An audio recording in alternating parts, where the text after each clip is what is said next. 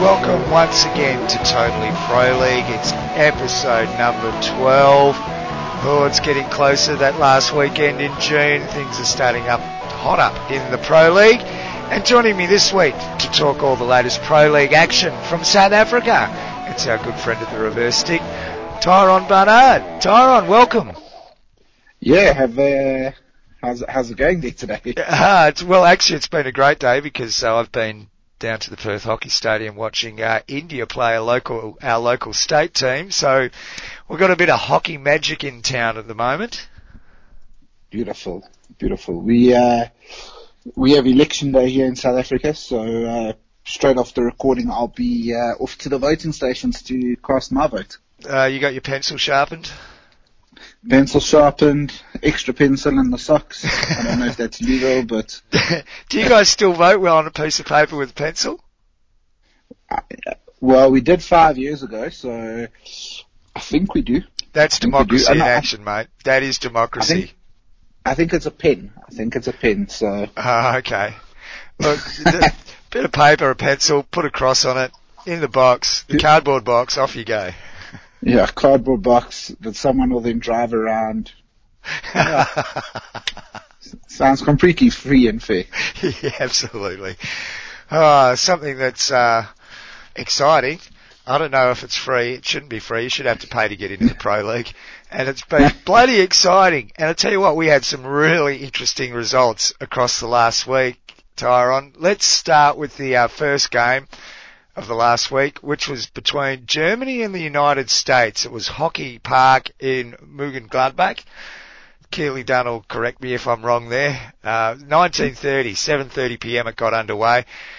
Germany and the US, and this was a game that I thought could really get away from the US. I thought they'd been very good without much luck in their home games, heading off across the Atlantic, and it was primed, I thought, for Germany to really stamp their authority on this competition. They did get away with a win, but a very lucky 2-1 win after taking the lead in the 11th minute. They held that lead all the way through until the 45th minute, right on three-quarter time, where the US scored to tie it all up at 1-1. And then in the 53rd minute, number 4, Nicky Lorenz managed to put in a penalty stroke to give Germany the lead, which they held on to the end of the game. Tyron, I don't know how much you've seen of the United States. They're plucky. They try real hard. Just a little bit of class missing, you'd have to say. Yeah, so I watched them quite a lot when they were here in South Africa for the FIH World League semi-finals in 2017.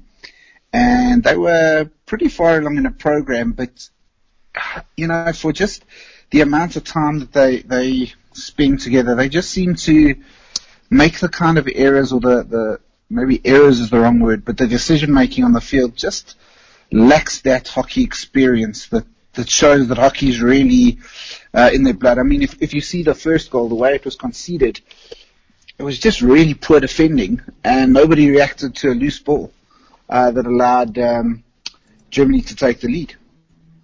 Yeah, in the 11th minute, and it was scored by number 11, Lena Michelle. And yeah, even the penalty stroke was the result of some average defending, you'd have to say. I mean, a stroke's always a bit of bad luck, but there was things they could have done to have avoided that situation.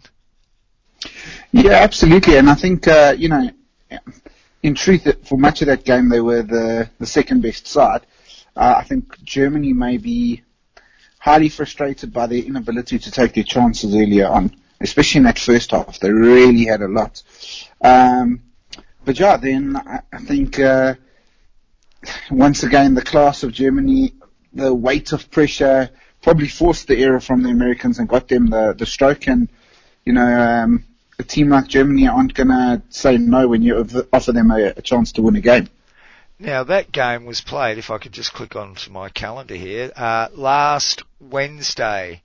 Was it? No, last Tuesday evening. So it's over a week ago now as we're recording. The next game came along on the Friday, and it was Great Britain versus China at the Lee Valley Hockey and Tennis Centre in London. One of the reasons to look forward to the Great Britain games, especially the home games, is knowing there's going to be a crowd there and it's going to be an exciting atmosphere. And, gee, they got dished up a game too, didn't they, Tyron? Surprisingly, China winning in the end 2-1. All the damage came in the third quarter. 0-0 at half time. It was 2-1 to China at the end of the third period, and that was the full-time score. And I know you were lucky enough to click on the TV at the right time too. Yeah, I managed to actually get on at the start of the second half. Yeah, this was another one of those games where, Great Britain ranked second in the world versus the team ranked 10th, playing at home in front of a vociferous crowd. You're really expecting them to probably get the win and probably run away from it a little bit. But, the third quarter opened up quite interesting. I mean, it was actually all Great Britain. Tessa Howard had an absolutely cracking shot. And, excuse my pronunciation of any of the Chinese players' names, but Yi Zhao in the goals. She made a really good save. And just a minute after that, they went up the other side and, the Chinese lady whose name I can never pronounce, but her first name is Oh. Yeah. Oh. They managed to give them the lead, and it was again probably a story of the Pro League for Great Britain. They've only managed to get, is it 1 win, I think, from their 8 games so far. I've got the tables here. 1 win from 8 games, and they really are a much better side than what we're seeing. And in truth, I mean, China sit below them on the table because of the complicated percentage ruling, but this was China's 3rd win, and I think the way we could characterize the Chinese performance is they really are plucky. Once again, they don't have the hockey pedigree that Great Britain might have, but they're more than holding their own. I think probably their biggest thing, and that's why they'll be happy about this game, is just the ease at which they concede goals is a bit alarming throughout the tournament. Yeah, and it's funny because I really do rate the Chinese goalkeepers. I think their goalies are very, very good, but a goalie can only be as good as the defence in front of them as well. Sooner or later, it doesn't matter how good you are, they're going to go in. No, absolutely. And yeah, I mean, even in this game, I think I was looking at the stats earlier. In the total game, something like shots on target was 10 to Great Britain, 5 to China. Yeah. You can't leave your keeper having to bail you out time and time again. You need to be bringing a little bit more to the game. And yeah, defensively they're still lacking, but they've been a breath of fresh air and a different team for the Pro League in its first year.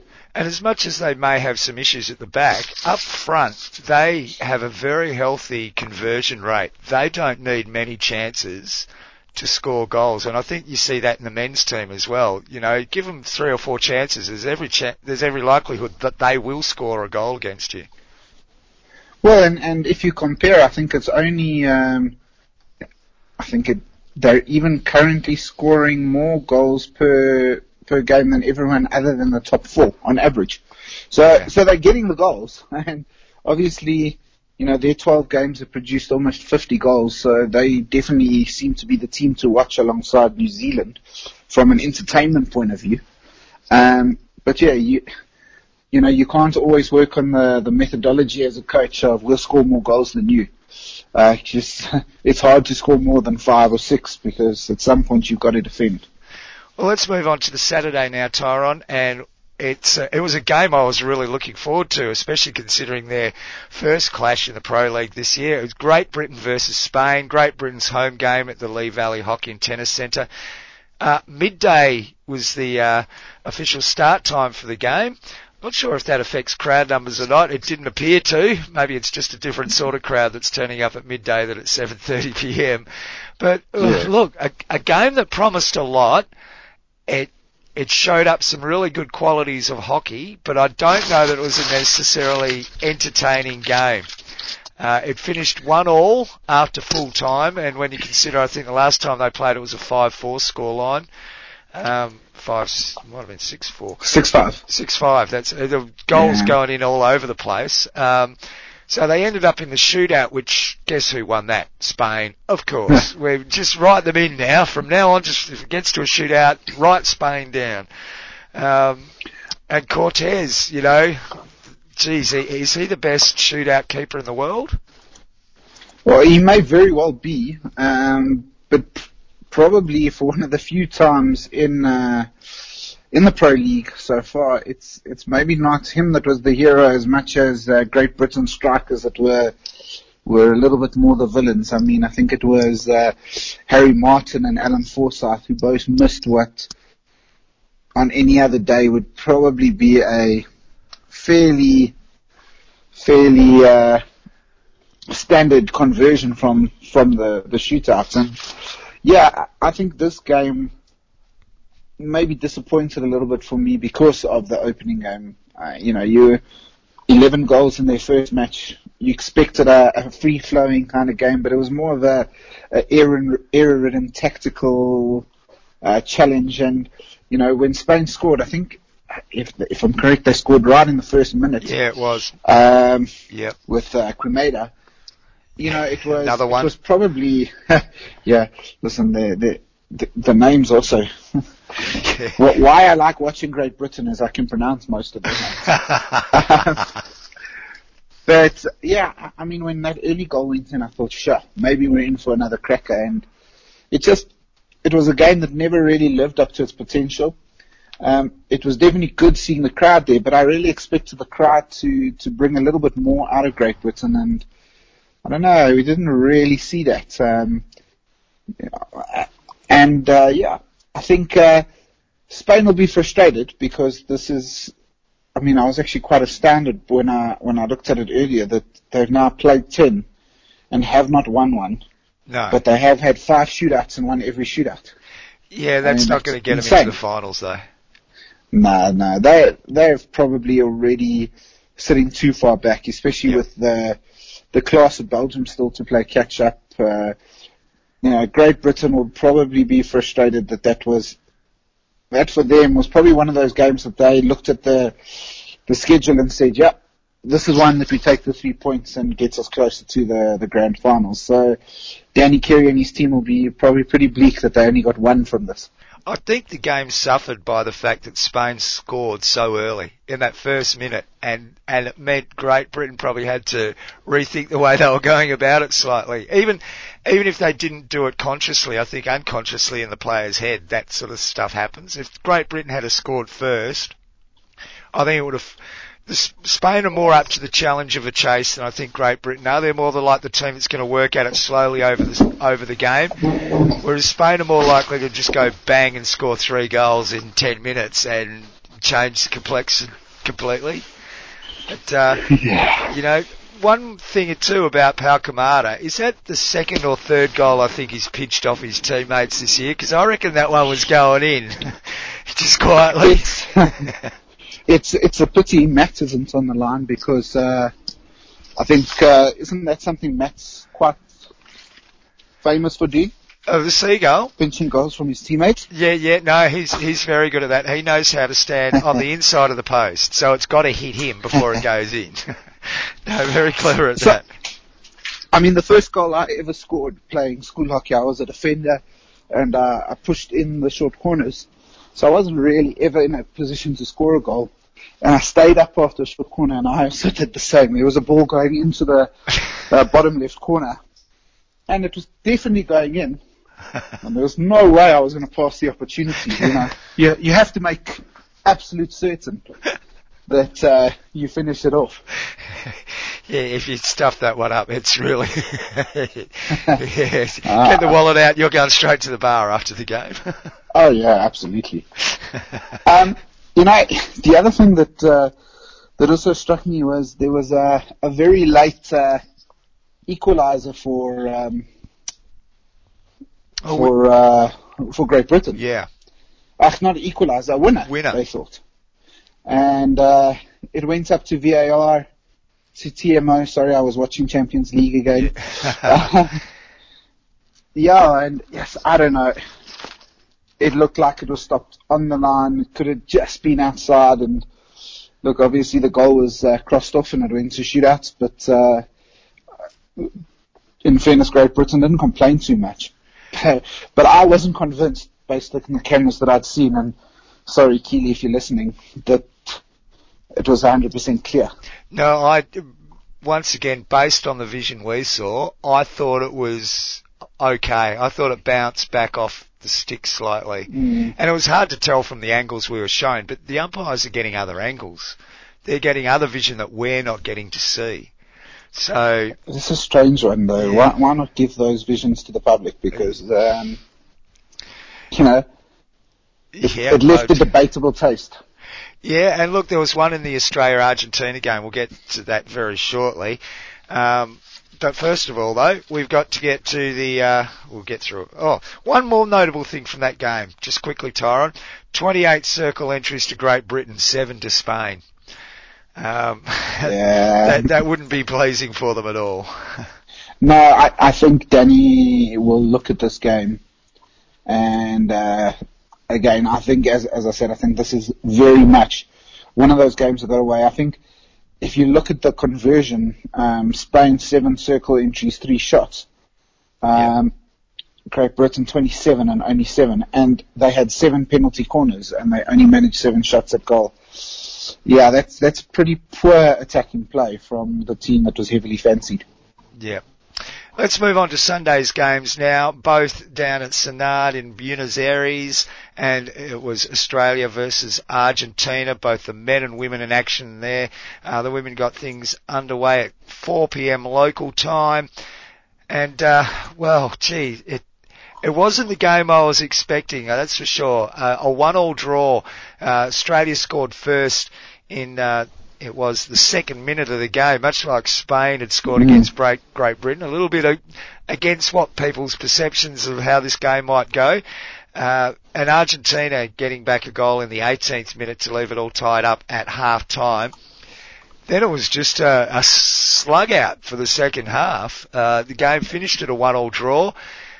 Neither team, I think on balance, Argentina probably had more of the play and perhaps looked more threatening in attack, but Australia certainly had its moments, and probably a 1-1 draw was a correct result for that game. And once again, Australia know how to pull it out against the big teams, your Argentina and your Holland. It's the lesser teams they seem to struggle with. Yeah, I thought Australia were really good value. I think they lost the home game 3-1, if I'm correct. So 3-1. They weren't favoured there, and they went out and gave a really resolute performance. And, in truth, Netherlands may have had the better chances, but I think the best chance probably fell to Sophie Taylor right there at the end. When her flick was kept out. Also, obviously, we have to say congrats to Brooke Peris for her 150th cap. But I really think Australia got their tactics right, and it's interesting you say that because, excuse me, if I look back at it, I think I've seen the same. I think Australia really do get their backs up for the big games, and it's about getting things right for the lesser games. So, on Saturday they play USA. Can they bring the same level of performance for that game? That's going to be the test. Absolutely, and it's 3 points they need. I think they're sitting in 4th place at the moment. We'll get to the tables soon, but they've played all their home games. Everything's on the road now, and these are going to be really, really hard games if they can just keep picking up the odd point here and there and snatching a win. They're going to be around the place come the end of the round robin, so to speak. It's in their hands, really. Oh yeah, it really is. And look, I think there's a good squad there.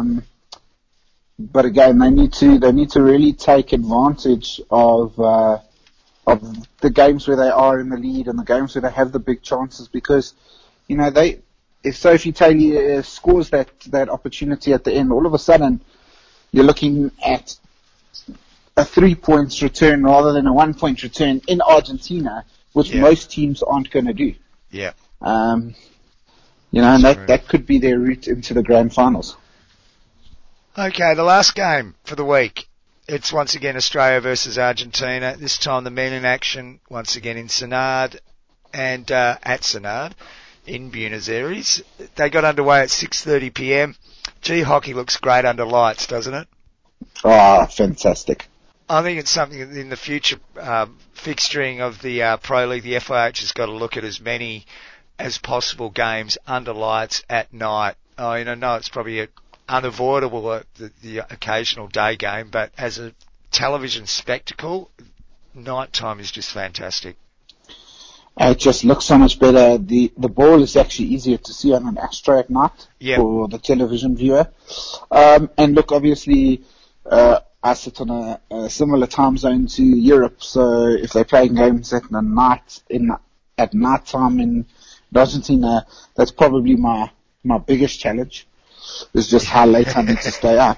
But I do agree. I think maybe if the Argentinian, the South American and American games could be played in the morning and all the rest at night, that would suit me personally the most. Yeah, like 3 o'clock in the morning. Yeah, that'd be great. Yeah, that could still be under floodlights. Yeah, that would suit me too. I wouldn't mind that either. I think it's about 12 or 14 hours between us and Buenos Aires. It's not a great time slot, but, it's a sacrifice we have to make. Let's get back to the game, shall we? Tyron. And, an intriguing game. Argentina have been workmanlike, you'd have to say, at times during this tournament without being outstanding. Australia had been pretty good. I think they'd won 5 on the trot leading into this game. And early doors, it looked like it was a repeat of the first meeting where Australia were just going to take a lead. Argentina couldn't get back. But they couldn't press home their chances. They led 1-0 at half-time. Thanks to a goal from number 13, Blake Glovers, just putting another notch in the goal scoring sheet there, Blake. He just comes up with them regularly. And then they extended their lead in the 40th minute to take a 2-0 lead at the three-quarter time, and that was through number 3, Corey Weah, who we actually noticed in the stands today watching the Indians play, it must be said. And, but you always got the feeling there was at least one goal in Argentina and that could change everything. They pulled the goal back in the 52nd minute, thanks to Maceo Casella. But from there couldn't find that killer blow, and once again it was almost like Australia left themselves open to be beaten if the opposition's good enough to take their chances. And it's something they've got to get out of their game. They could have been 3 or 4 up at that stage, but they didn't take their chances and left it open, left the door open. Yeah, look, I think it would be remiss not to also mention the fact that the Argentina actually equalised at 1-0 down with another one that was disallowed for not leaving the D, and again, based on the visuals we saw, I thought it was a tough call. I thought they got that one closer to right than the other one. Agreed, but I just still wasn't enough, was it? Good visuals. No, there was the one camera angle that they showed that just caused so much doubt. Yeah. And then they showed the others, and I was like, yes, okay, it's right, but which camera angle is correct, or is one camera angle lying? So, yeah, I don't think it was as controversial, and also bearing where it happened and when it happened in the game, I don't think it directly affected the result as it would have for Great Britain happening in the last minute. Yeah. I do think that the opening goal by Govers, I really don't think that Vivaldi in goals will be happy with that one. I think he went down very slowly.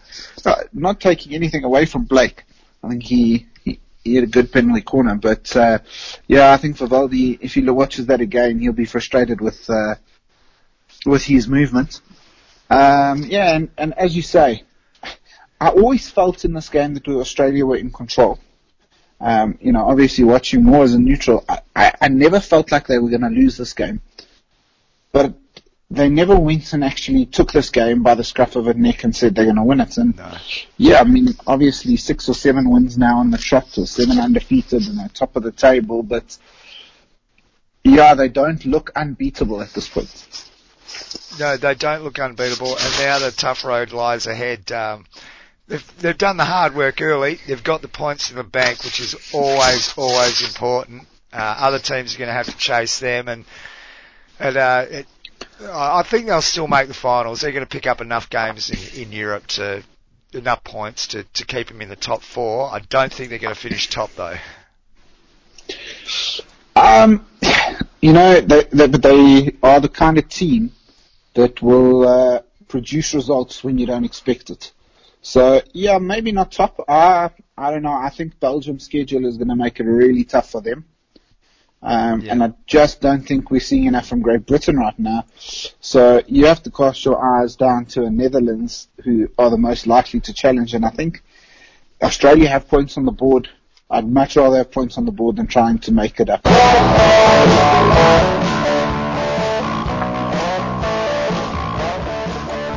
You're with Totally Pro League, and you're also with Tyron Barnard. He's our co-host this week, and time to get to the goal scorers, Tyron.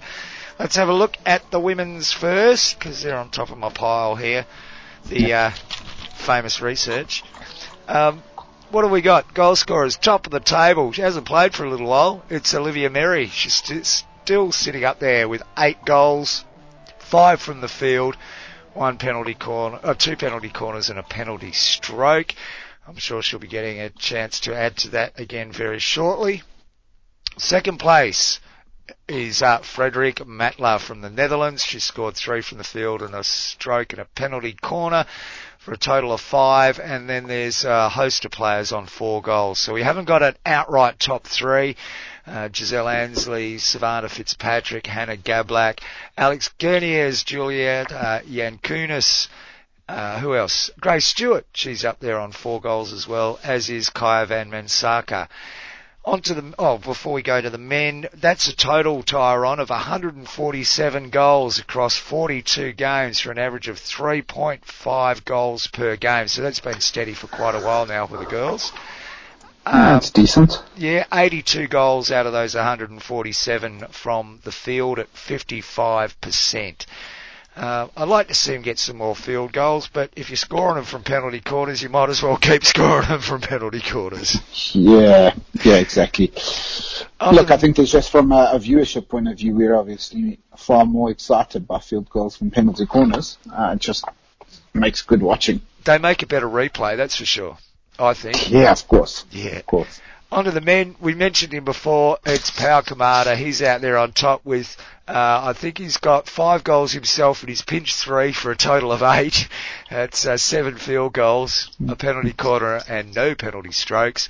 Phil Roper from Great Britain is in second place. He's on 6 goals with 5 field goals and a penalty corner.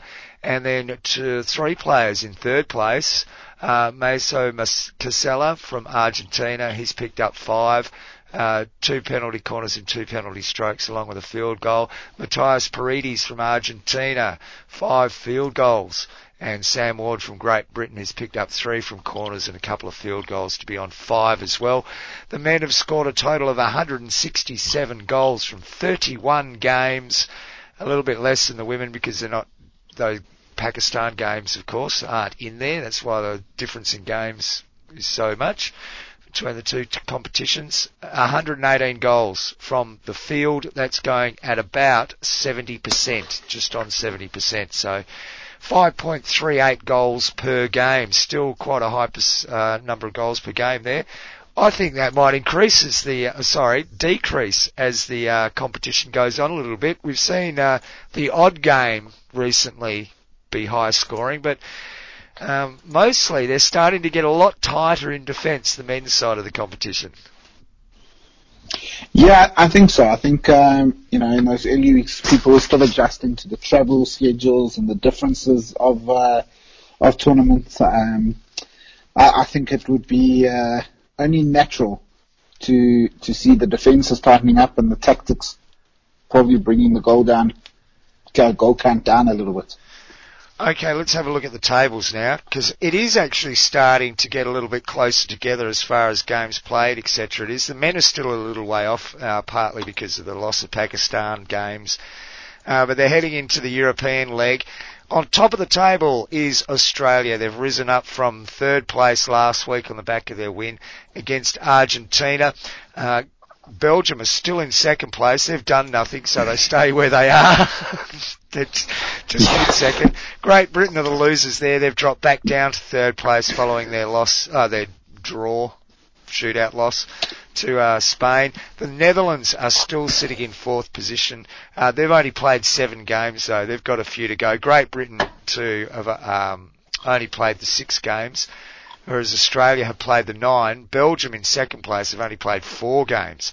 Argentina in 5th place at the moment. Germany in 6th, having played 7 games, so they've got a few in hand. Spain, 7th place, 10 games, no wins.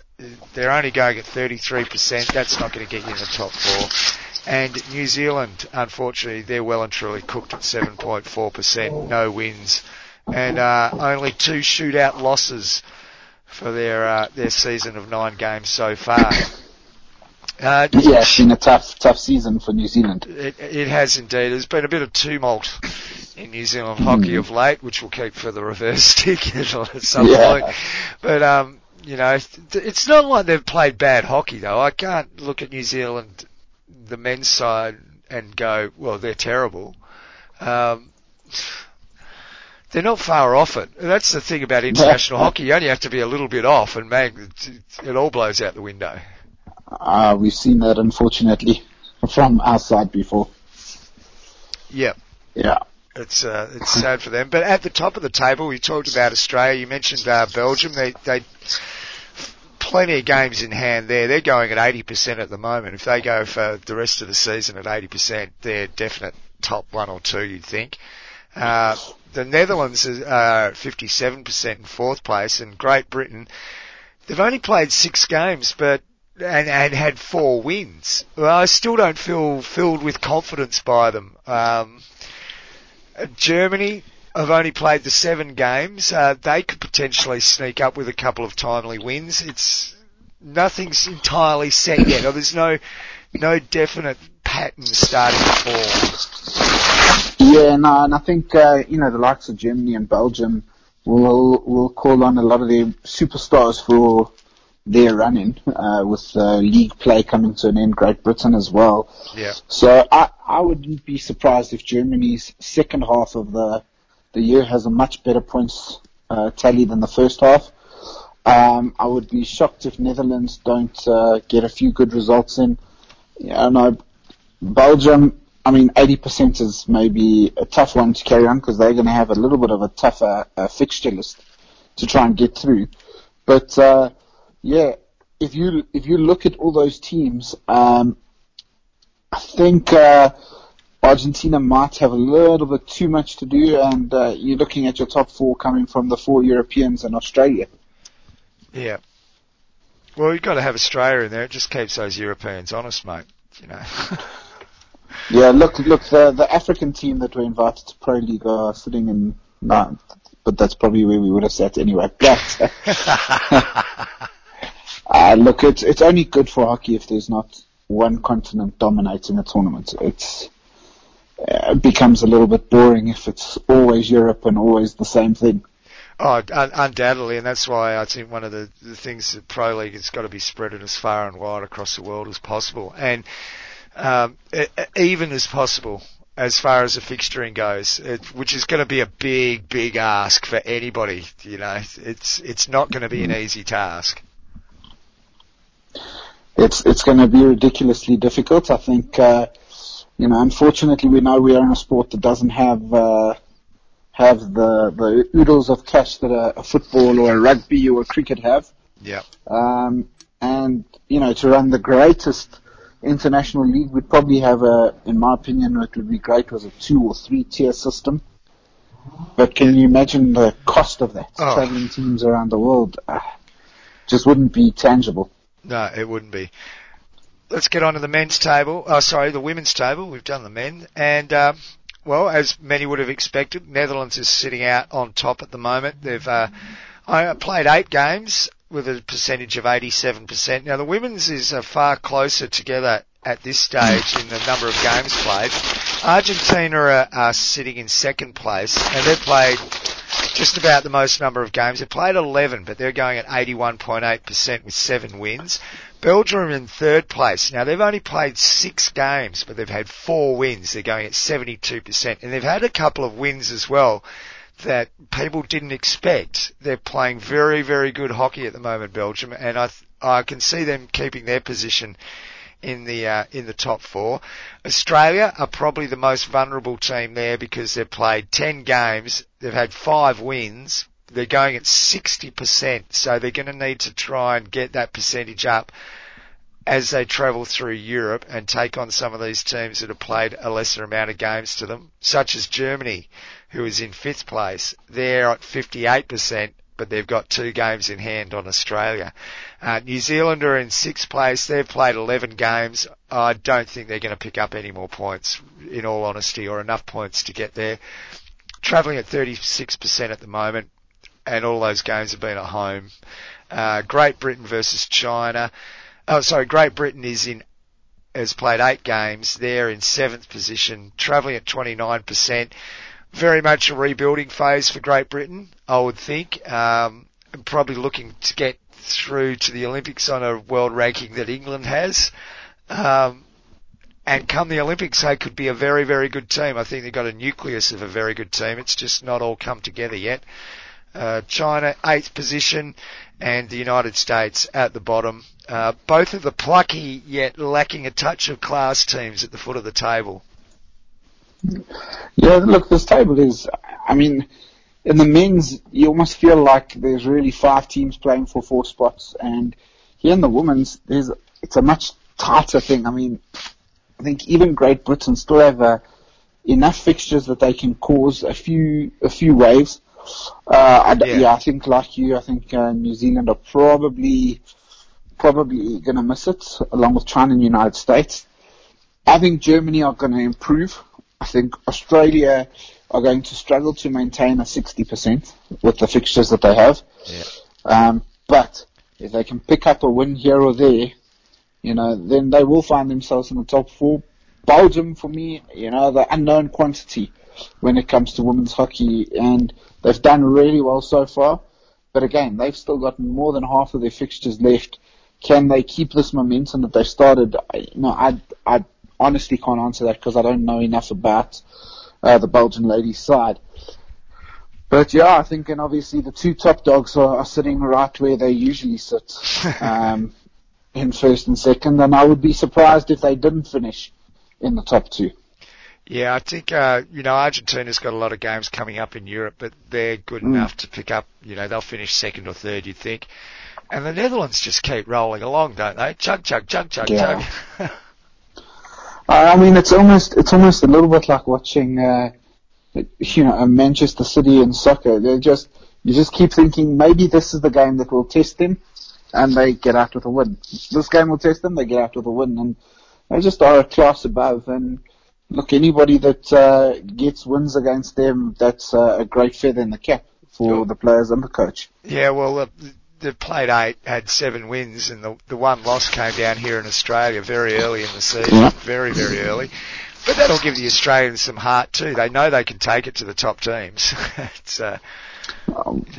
I don't see why the Australians shouldn't back themselves to sneak into the top 4. I think they've got to be better than they were in Argentina. I think they've got to take their chances a lot better. But as I said, they've got United States next, which, on paper you'd say is a win. And their next game after that is China. If they can get wins from both of those, that's 6 points. That's going to push their percentage up. Yeah. All of a sudden then they're also making other teams nervous. And once again, points on the board, highly valuable. Yeah, exactly. By the time they play Netherlands, they probably could know that they're in the top 4 or not, because I think it's their last or second last game. Yeah, I'm pretty sure it's the last weekend, actually. Yeah, before the finals. That last weekend in June, we've got to. Can Can I copyright a hashtag? Hashtag last weekend in June. I'll get in before the FIH does. Yeah, let's do it.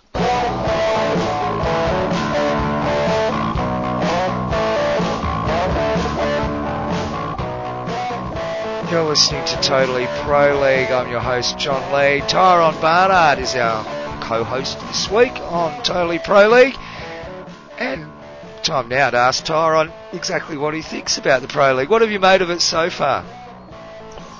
Yeah, so, I mean, obviously, let's start with the bad. And, bearing in mind that in my other career away from hockey, I am a numbers person. I really don't like the difference in games played being so muddled across. I also always like a points table that is a points table, not a percentage table. And I understand why they did it, but there's just something about being in second place like Belgium or with only 12 points when other teams have more points. It just, my mind doesn't settle on that. The other thing, obviously, here in South Africa, from a time zone point of view, the games in Argentina and the games in Australia, if played in the wrong times of the day, were quite difficult to watch. Obviously, I'm looking forward to the European games now because of a timing point of view. And obviously, the last negative that I would say is, I understand the financial constraints, but it is really disappointing for me that we have something as superb as this without all the continents represented on it. So I think that's the bad things that I wanted to say, and obviously from the South African point of view, I would have loved us to be involved, but if we couldn't, maybe an Egypt or a Ghana or somebody, because it just feels like the African continent is just falling further behind by being left out once again. Well, Egypt does have quite a strong club culture going on too. I mean, they're a pretty good team. They're not. Yeah, absolutely. Yeah, I remember watching it was at the last African Confederations Cup, and they'd be competitive against most international nations. Sure, maybe the Dutch and the Australians would touch them up, but against most other nations, they'd put up a good fight. Well, and when you go and look at the table and you see a New Zealand and a Spain, those are really teams that South Africa and Egypt would compete with normally. Yeah. But the opportunity that the two are having is just going to put them that step ahead of us, and it's just going to make it tougher and tougher going forward. Yeah, but I think a challenge before the tournament started, and obviously we've set our pieces on that. So more importantly, I love that I can log on to FIH Pro, FIH Live, and provided it's working because no one here in South Africa is covering. And I'll say this, it's worked most of the time for me. I haven't had significant problems there. I mean, occasionally I don't have commentary, but that's okay. I love that I'm able to watch so much hockey. I'm able to follow a structured league, and there's less meaningless internationals. That players are starting to become more household names.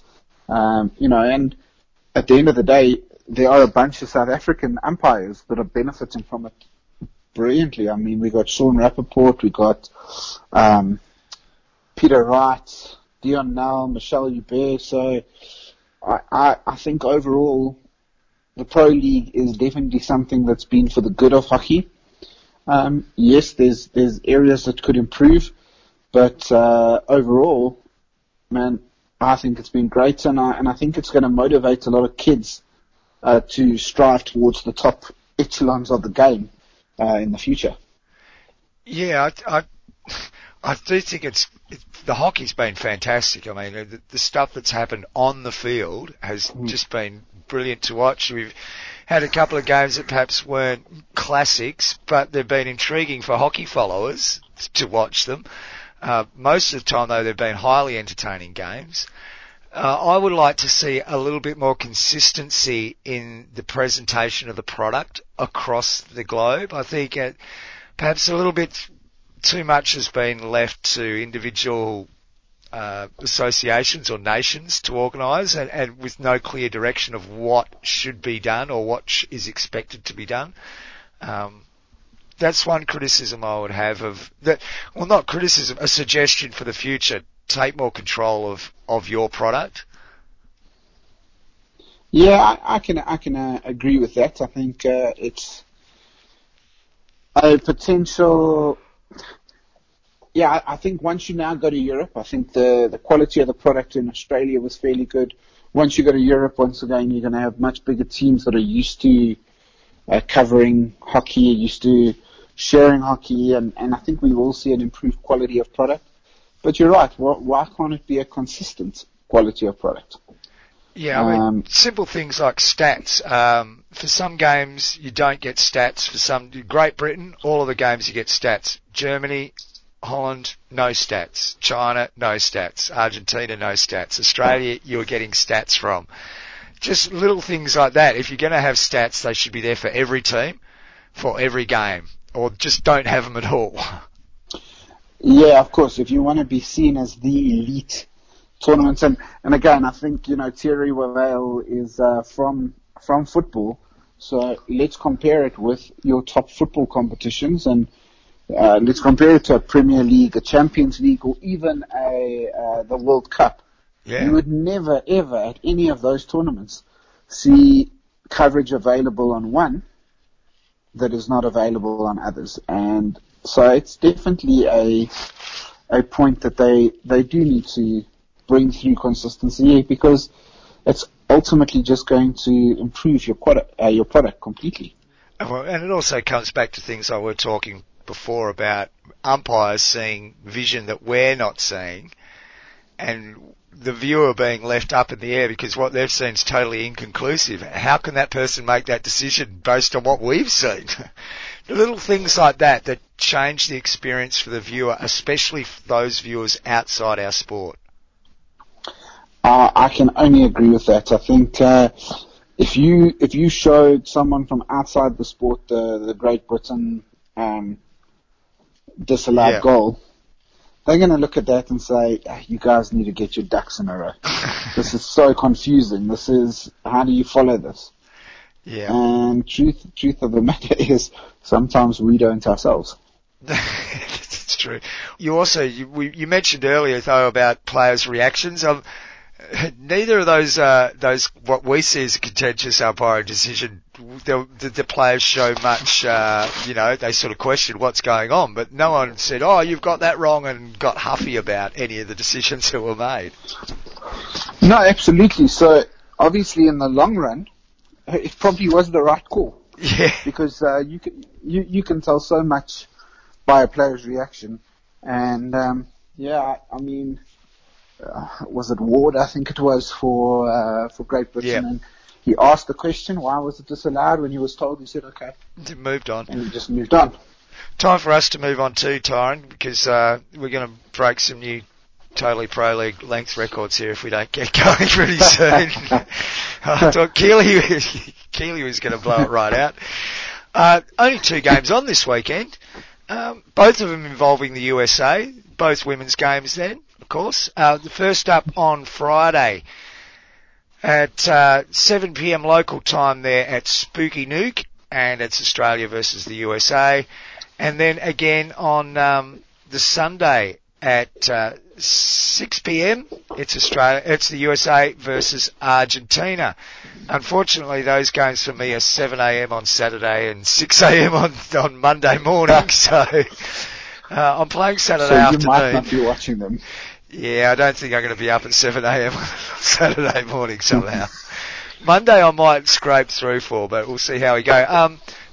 Big games for both of those. Well, certainly for Australia, that's going to be a big game. Argentina, they wouldn't want to drop it. For the USA, a lot of pride on stake at home. Yeah, absolutely. I think for the USA, if they get anything out of these 2 games, they'd be pretty happy. That being said, I don't think they'd be satisfied if they got nothing out of it. Playing at home, having watched Argentina and Australia play last weekend, and neither one really looked top quality, I think USA would be looking at this as an opportunity to get some points on the board and, maybe to impress their sponsors or fans back at home. But in truth, I can't see anything other than 2 away wins. Yeah, I think that's how those games are going to go as well. And, you know, I'd hate to see Australia thump the US on the Friday. I think that might be just a bit too demoralising for them when they came up against Argentina. I'm really hoping we get a close, tight game on the Friday, and that might give the American girls a little bit of confidence, because Argentina have stitched them up previously in recent years. Yeah, absolutely. I don't think anyone wants to really see a team playing at home absolutely given a hiding on a silver platter. I think, for the good of the game, you don't want that. No. It's really difficult as well to fire up players 24 hours after a bruising defeat. And as such, I think if Australia could be nice and just get a 2 or 3 goal win, it probably sets up a much more entertaining game on the Sunday. On Monday/Sunday, yeah. The other thing is, this could be a real banana skin game for Australia. This could be one that maybe if you're looking ahead and you're thinking, oh well, that's the easy game between China and Argentina will just stop off there, and these things can sometimes do funny things to players' heads. Oh, absolutely. I think this is, this is one of those games that on paper you look at it and you say, yep, this one is one of the wins that we need in the run-in. Yep. And that's dangerous because you can very, very easily get into a situation where complacency kicks in, the tiredness from the travel starts hitting, the homesickness hits, and an early goal for USA, then all of a sudden Australia are chasing a game. It's a very different mentality straight away then. Well, Tyron, thanks for your time tonight. Just before we do go, though, we've got to get you to spruik up Hockey 24/7. What's coming up? What's available? Tell us all about the podcast. Yeah, absolutely. Yeah. We had a great recording last week. We recorded with the new men's coach, Gareth Ewing. He's selected his first squad for the hockey series final in Bhubaneswar, back at the home of the World Cup. And really, really great chat with him about his plans and the challenges that he faces. So that's up. That'll go up on Monday or Tuesday next week. We've also got a chat with Jethro Eustace, who is the Indoor Player of the Year, coming up a little bit after that. And we'll be testing some new ground in March this year. In May, end of May. We're going down to Durban, coastal province here. Yep. And we'll be doing live podcasting for the SA Botswana and SA Zimbabwe indoor hockey. There will be, at present, there will be no video streaming, but there will be live audio streaming where Excellent. We basically commentate the game. So great. We'll be trying that, see how it goes. See if there's an appetite, and we'll go from there. I'm a big fan of audio commentary. I love audio commentary, so I'll be tuning in, Tyron, and wish you the best for that. I look forward to it. Thanks very much. Thank you. Yeah, and look, fortunately, I've got Derek with me, who is a renowned commentator here in South Africa for other sports, for rugby and cricket. So I've got him into hockey now. Excellent. Well done. He will steer the ship, and yeah, it'll be a good adventure. Special comments, man, Tyron. There we go. Well done. Look, thanks for joining me once again. It's been a pleasure to have you on talking about hockey. Always great to have you with us, and we look forward to speaking to you again soon. Yeah, John, thanks very much, and enjoy the Pro League games over the weekend. Will do. Thanks, Tyron. Cool. Cheers, mate.